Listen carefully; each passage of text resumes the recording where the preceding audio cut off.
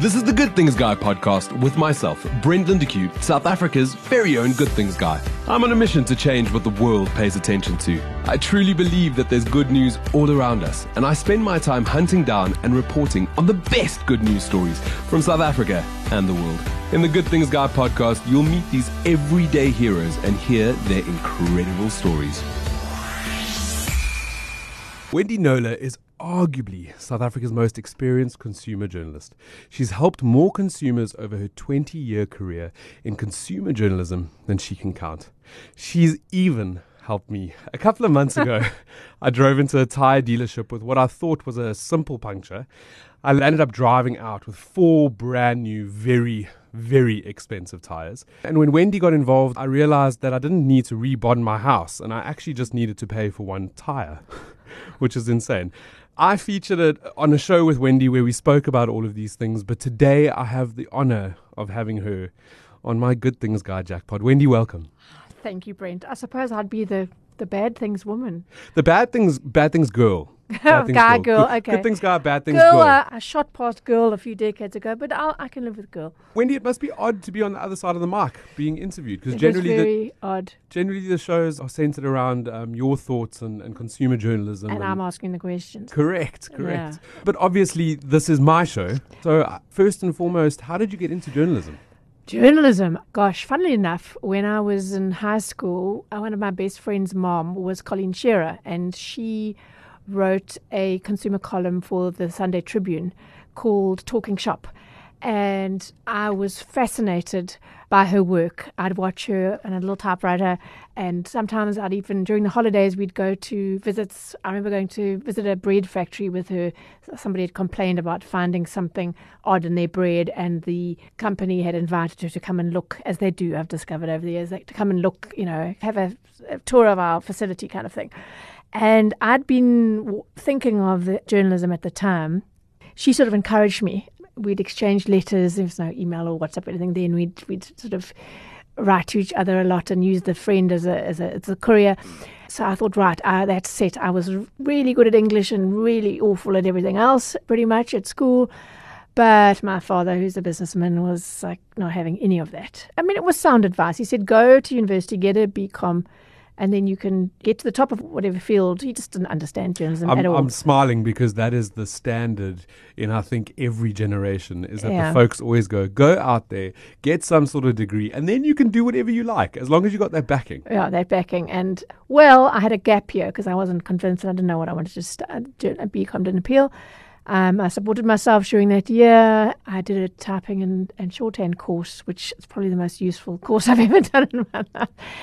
And then I was like, okay, he was still dead against the journalism thing. Anyway, I did try the BCom, passed language and communication and economics, I think, and that was it. And then I quietly went off, and without telling him, I applied for journalism at the Natal Technikon, and I got in. I'd been 2 years out of school by then, and I said, if you don't want to pay for it, I'll waitress or something, but this is what I want to do. So I was now 3rd year out of school, which was great because I was really committed. I really wanted to get on with it. And from the first day, I knew I'd found my home, and that was it. You speak about your hero and the person that you sort of looked up to when it came to consumer journalism, but did you immediately go into that after varsity? There was nobody.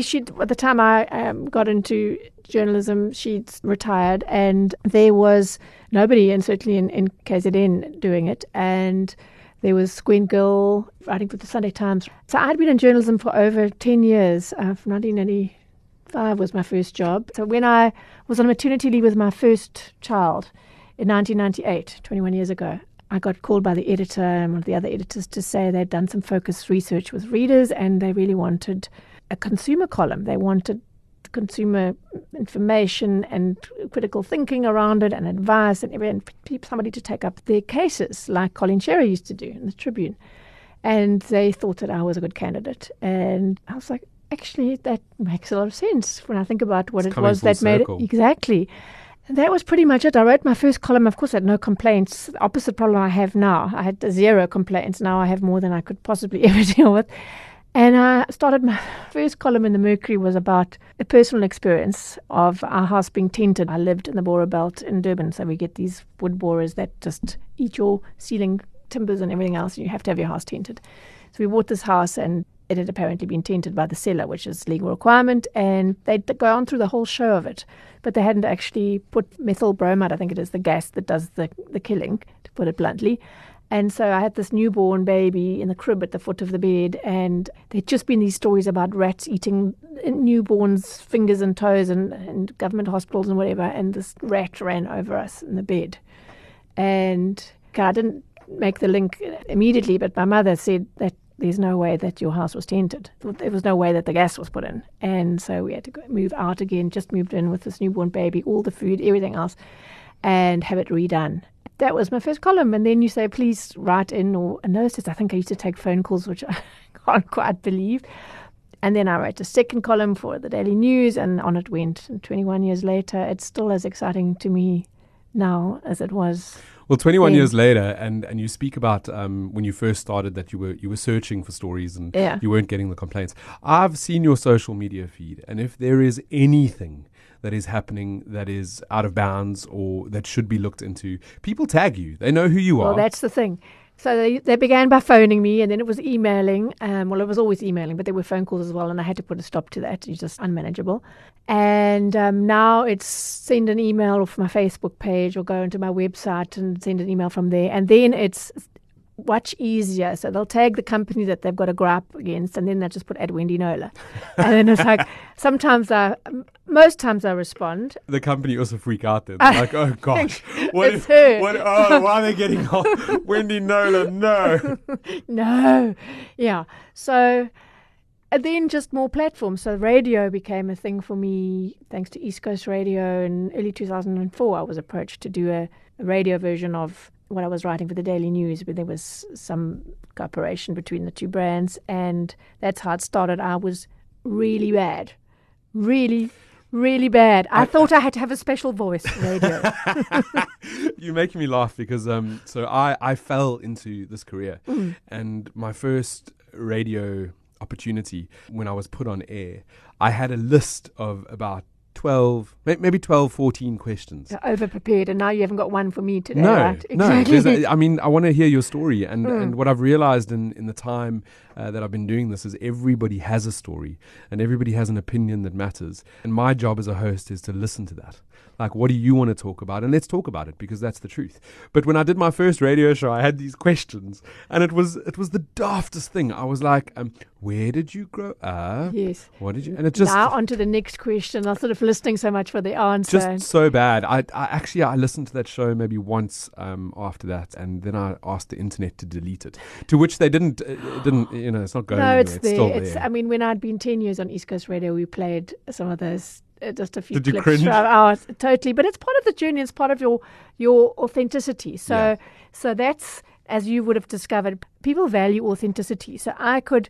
when I first moved down to Cape Town, one of the seasoned hosts said something about on air. I was offering some comment on a consumer issue, and he said, he hadn't realized I'd moved down here because I used to come down once a month. And he said something about, for some reason Wendy Knowler is still in the building. But I said, it's because I've moved here. And he went, oh, really? And then at the end of the segment, he said, well, now we've just got to do something about your Durban accent. I just laughed. I said, I've got my Indy number plate still.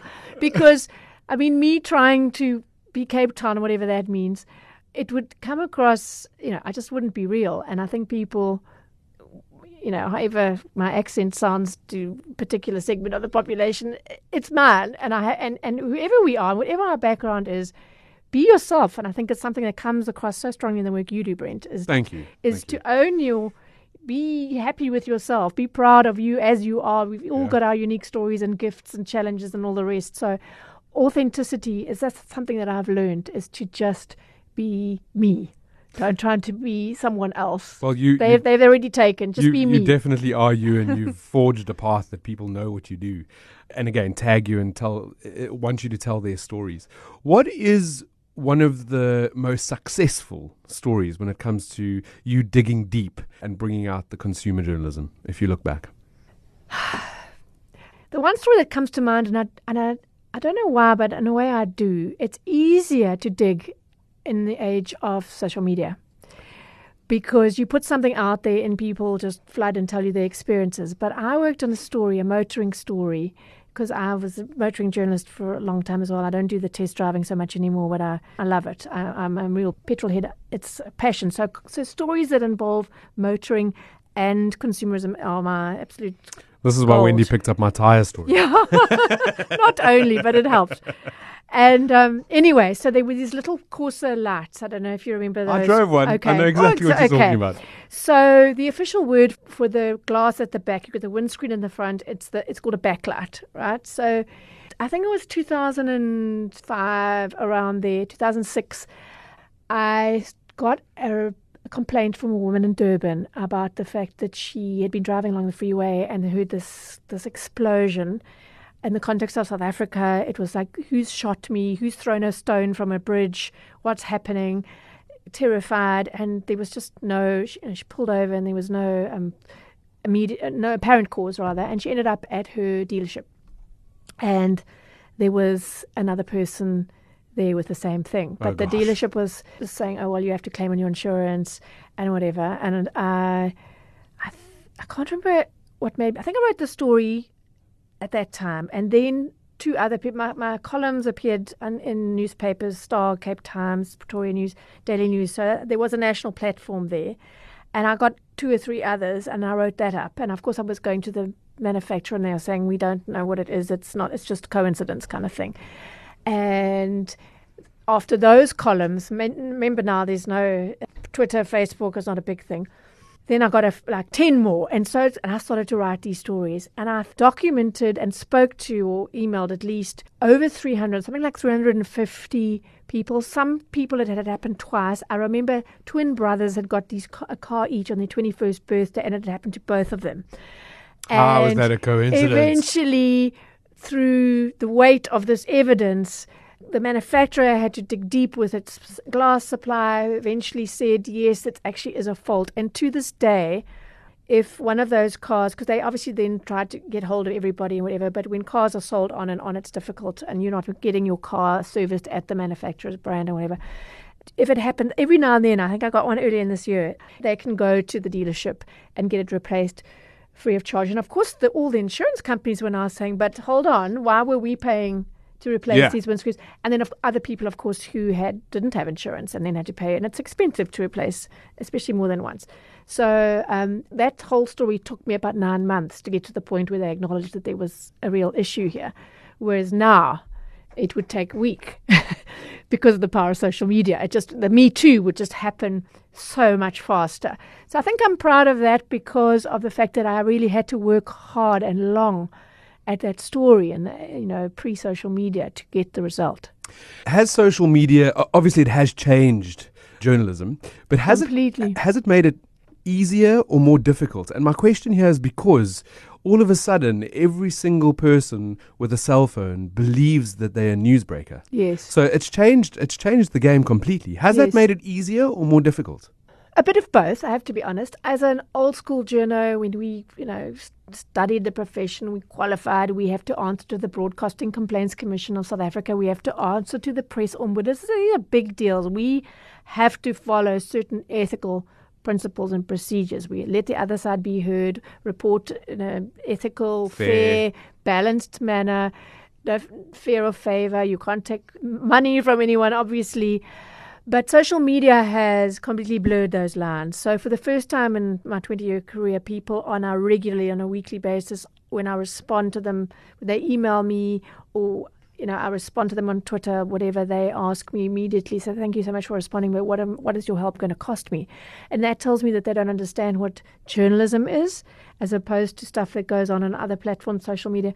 And that saddens me because it's it's who I am. It's such an important profession to keep governments and corporates and everyone else honest and for critical thinking, etc., etc. It underscores who we are as societies, but yet people don't understand what it's about, how it works, and what guides us. On the other hand, important stories for me are on Twitter. So people complaining about service they've got. People, if Vodacom goes down or MTN. It's all instant. It will be there, and then I follow up, and then I will use some of them as case studies to support the emails that I'm getting. Hello Peter's become huge. So if I'm seeing a trend in my inbox, I go on and sure enough, the trend will be reflected there. So I think social media has given consumers a voice that they never had, a platform. When I first started in consumer journalism, these companies would contain complaints in their call centers, in the email inboxes, letters. People would write letters still. And it was easy for them to say, as in the Course Alight case, oh, it's only you, we're not seeing this trend. And companies don't have the power and the ability to do that anymore because everything's out there on social media. It's also given consumers more access to what's going on in other markets with the same products, so with cell phones and whatever, and travel products and that kind of thing, airlines. So the power imbalance was, the companies up here and consumers down there. And I think there has been a lot of inevitable abuse by consumers where they've lodged stuff on a public platform that isn't necessarily fair or true. Or true, or it's exaggerated or whatever for personal gain. But I do think that is starting to equalize now. It's starting to mature, and that you'll see other consumers coming on and correcting and saying, actually, that's not fair, or give them a chance to respond or whatever. And that is very lovely to see. What it has done and what being on more platforms and traditional and social media has done is just made my inbox a monster that I cannot ever tame. and I have a guilt around that. I have a stress, huge stress, but I also have a guilt in that people will say, oh, write to Wendy Knowler or tag her or whatever, she'll help. But I don't have the capacity to even open all the emails, let alone take up every case. I have 6 deadlines a week. And you're one person. And I'm one. People say, dear Wendy and your team. And I'm like, ha, really? My team of one, thanks. So I do the best I can, but I always live with that stress and the guilt of not being able to do enough for enough people. Well, I have to tell you, when it came to, I'm not going to call my situation a case because it wasn't a case. It was and you were quite capable of actually sorting it out on your own, truth be told. It was a happening. That's a good word. An incident. An incident. And I drove into a tire company. I went in with what I thought was one flat. They really took the mickey over me. And I was sort of going there. We should talk about that a little bit. They said that your insurance company insisted terrible. On you getting this and that and a particularly premium brand. Yeah. And a lot of consumers, just not your speciality. How do you know, especially with cars, it's very technical. And so you do what you think is the right thing and you've been ripped off. And I love those stories because knowledge is power. So your story then, by doing your story, we're able to increase awareness among the motoring population and say, don't take it at face value, do your own research. Well, you speak about how social media is able to bring people together that have had the same situation. Totally. So I put that up onto my Facebook. And you got so many Me Too's. Oh my gosh, there were many worse stories of people that had gone to the same dealership and they'd been completely taken the mickey of, and really there was a woman who used her Christmas bonus to put new tires. Doing the right thing, trying to be safe. And they'd been spun the same story about your insurance won't cover your car if you don't have the same exact tires on, and we need to redo all four and whatever. And when you contacted me, at that point is when everything came to the fore, and you got the owner of the company on the show, and we had a candid discussion. Yes. And that's the point, right? Is that then there had to be repercussions. The gentleman who had served me suddenly resigned. Yeah. He decided he needed to leave. And now there's a more watchful eye over their stores. I saw the other day Mark Pilgrim had the same problem with his wife at the same store. I didn't. Oh no! So talk about but then it got dealt with immediately. They phoned him and they were like, "I cannot believe this. We'll sort it out." And that's what's wonderful, because that's what I'm talking about. That's the good of social media, and that companies can't get away with dodgy dealings anymore. And you don't have to have a consumer journalist to turn to, or a consumer ombud or whatever. We all fulfill valuable roles, but every consumer has the power now, an extra public platform to serve them, to get awareness. And not just for many people, it would be self-serving, but the example then helps so many other people. And that's what I love about it. Tell me, your writing and your journalism took you overseas for a while. You went overseas for a little bit, did you? Oh, yeah. Before my consumer journalism days, consumer journalism has fulfilled me in every possible way professionally.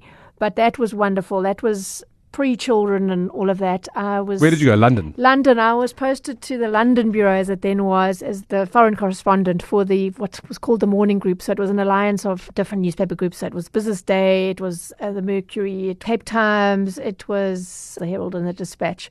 I was in my early 30s and I got to work in the city and cover a lot of stuff from Buckingham Palace tea parties to the trade negotiations in Brussels about South Africa, to Wimbledon, to the Chelsea Flower Show. And then I would track down South Africans who had just done wonderful things in the arts and all sorts of fields and write features on them for the papers back home.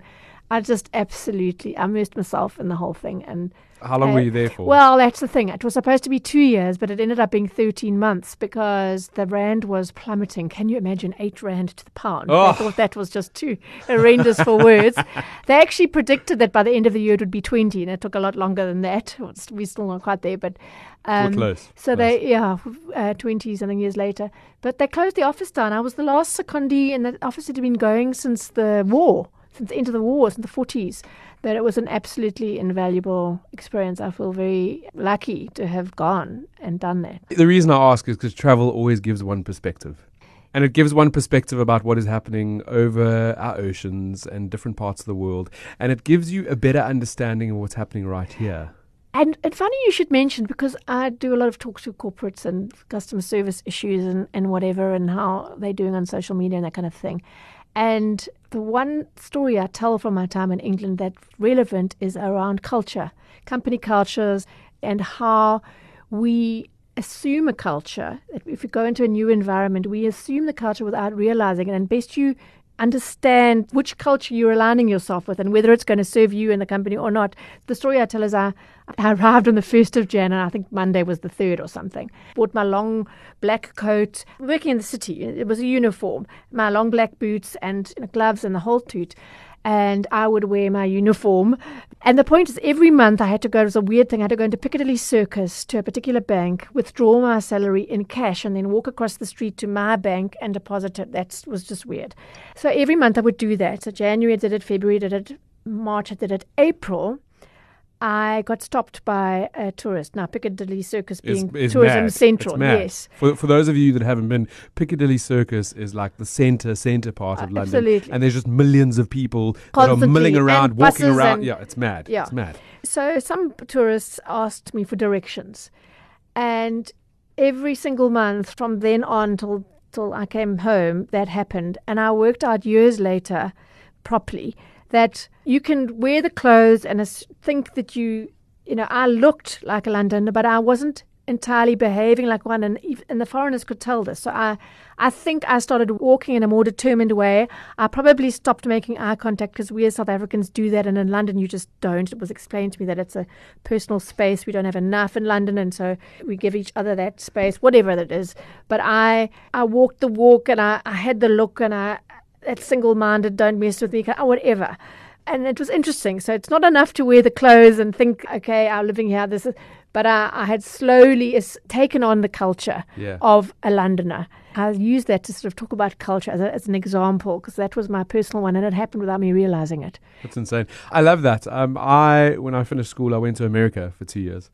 And for the first year that I was there, I always believed that I would move to America. I had this idea that like this was it for me. I'm going to be American, and I loved the whole idea about America. And then I came home for December holidays, Christmas holidays to spend with my family, and I went back over for my second year. And in my second year, I had the greatest revelation, and that was that I didn't understand the culture enough to be able to be successful in America. And maybe I would have, Over but time, at that 18, 19 years old, I had this revelation that I know how South Africa works. Yes. I get South Africans. Yes. I am South African. I understand what you can do and what you can't do. And all those subtle little things that you can't really You can't teach learn anybody or that. teach. Yeah. And I learned that at a young age, and that's when I made the decision to come back and really just give thank South goodness Africa for my all. that. That's what they say. Yeah. 2019, consumer journalism, South Africa, we're in a state of flux. It's I don't know if I can say we're at a tipping point. I think we've passed that. The country is in a really hard place. If you're listening to the news every day, if you're on your social media and you're seeing what people are speaking about, what is it like being a journalist and in consumer journalism now? It's tough. It's tough, Brent. I could actually cry. The number of emails I get every day from people who have been retrenched, and then others who've been retrenched, taken their package and started a business that then failed. Oh, yeah, I say that because it's tough. It's not easy so creating tough. a business. And they want to repossess the house, and it's all we've got. But, I need to pay, this is one I got over the weekend, I need to pay 65,000 Rand by the end of the month. And please help. I can't help. They can't afford the house anymore. The husband was retrenched and tried to do some odd jobs, but it's not enough, and they're short paying every month. Or they say, you're my last hope. I get that a lot. And then their last hope can't help them. And I know that on a rational level, I say to myself, don't be hard on yourself. There is nothing you or anybody else can really do at this point. But when someone thinks you're their last hope and then you extinguish that last hope, it's horrible, because I'm the fixer. That is what makes me get up, and that's what makes me feel, I don't know if worthy is quite the right word, but it's purpose. My sense of purpose. Thank you. That's purpose. My sense of purpose. I've had it always. There is no better. I mean, I get sometimes very large sums of money back for people. A couple of weeks ago, it was 90,000 that a bank took out of somebody's account without good reason. Legal reason, actually, and it happened on New Year's Eve, and I got the money back for them a couple of weeks ago. And they're like, thank you, can we need to send you something? I said, you know what, you probably won't understand this, but I got more out of this than you did. There is nothing like helping people, really helping people tangibly. There is no greater reward for me. And to do that on a regular basis, on a sustained basis, is brilliant. But more than that even, is when someone writes to you, and they don't often think to do it, to say, thank you so much for that column or that radio show, because I would have got caught otherwise. And that's what it's really all about. It's more than the one person. It's about empowering people. Knowledge is power. To empower people with the tools to help themselves when they get caught, or to do the stuff that's not going to lead them into a situation where they are caught. And I just can't think of any better job in the world, really, than that. You're working in a great space. Fantastic space. It's what an honor. I mean, the inbox gets me down. I am no... well, we need to figure Mother out... Teresa we need to figure out a way to fix that for you. I'm going to try and be that fixer. Do you know that starfish story? Yes. The little girl. So that's what keeps me from going completely Maybe just insane. Refresh for the listeners. So I'm probably going to get the details wrong, but Completely this little wrong. girl walking along a beach, and there'd been a big storm, and all these starfish, half-dead starfish who'd been tossed onto the sand. And this little girl was walking along, and she was picking up as many as she could and tossing them back in the sea. But obviously the sand remained littered with starfish. She was just one little girl doing what she could. And this old man said, little girl, you're wasting your time. You can't possibly make a difference here. And she said, well, I'm making a difference to this one and to this one and to this one. And that really is what I live by, is that don't feel overwhelmed by all those you can't help. Concentrate on the ones that you are helping, and just do your best to help as many as you can, and just be okay. And I'd like to say that I'm there. I'm not entirely there, but I'm a lot further along that path than I used to be. 5 years ago, when I started this new chapter of my life and this journey, the video that I put out that went viral and landed up on wherever it did, the end of the video said, change one thing, change everything. And I still believe that. We have the power in our own hands to make a difference, even if it is just one starfish and one change at a time. And I think also a lot of people do think, what possible difference can I make? What good can I do? Little me. And I mean, it's defeatist thinking. Someone that's relevant right now and making very, very many people angry is Greta. I know. And she's just one little girl, and she decided to sit outside. One angry little girl. That's what's making other people angry. Yeah. Decided to sit outside Parliament, and because she was worried about climate change, for the future, Yes. for her future. And she triggers a lot of people. I put up very a status triggering. that Yes. said she's triggering, but maybe we need to understand why she's triggering us. And it's nothing else one is working, person. actually.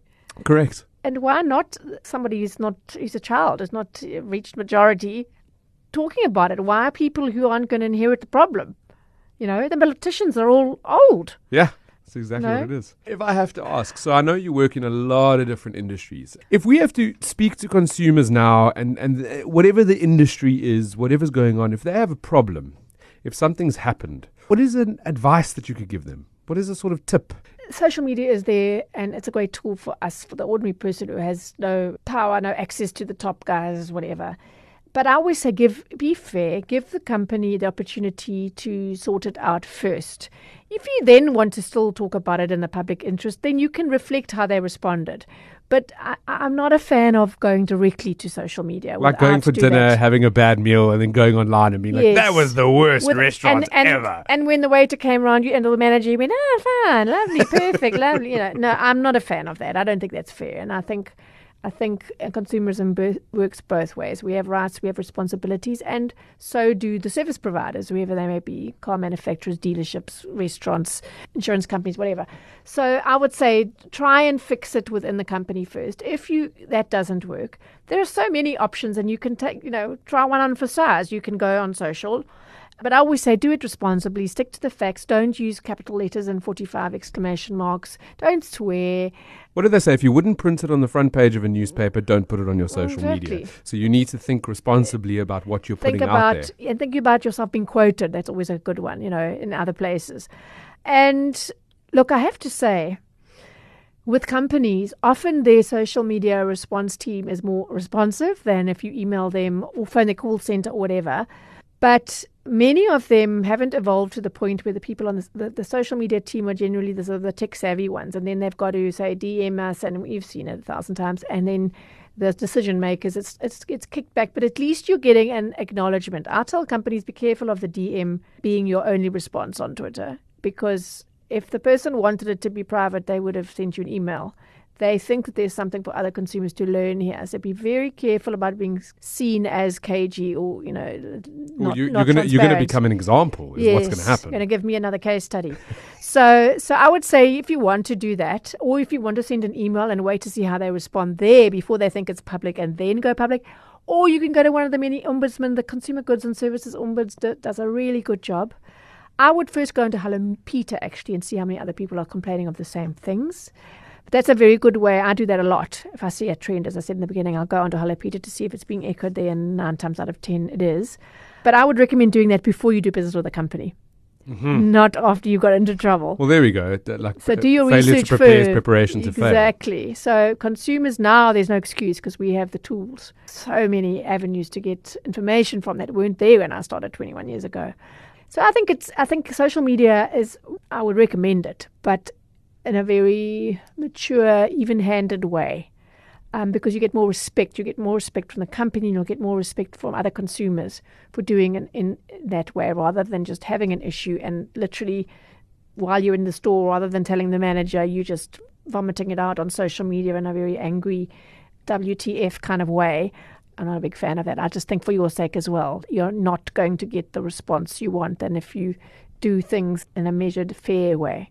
But by all means, yes, use social media. Lovely, fantastic. I mean, I spent so many years seeing companies trying to hide everything under the carpet. and not failing to take responsibility and speaking to customers. This case is closed. Really? Can't do that anymore.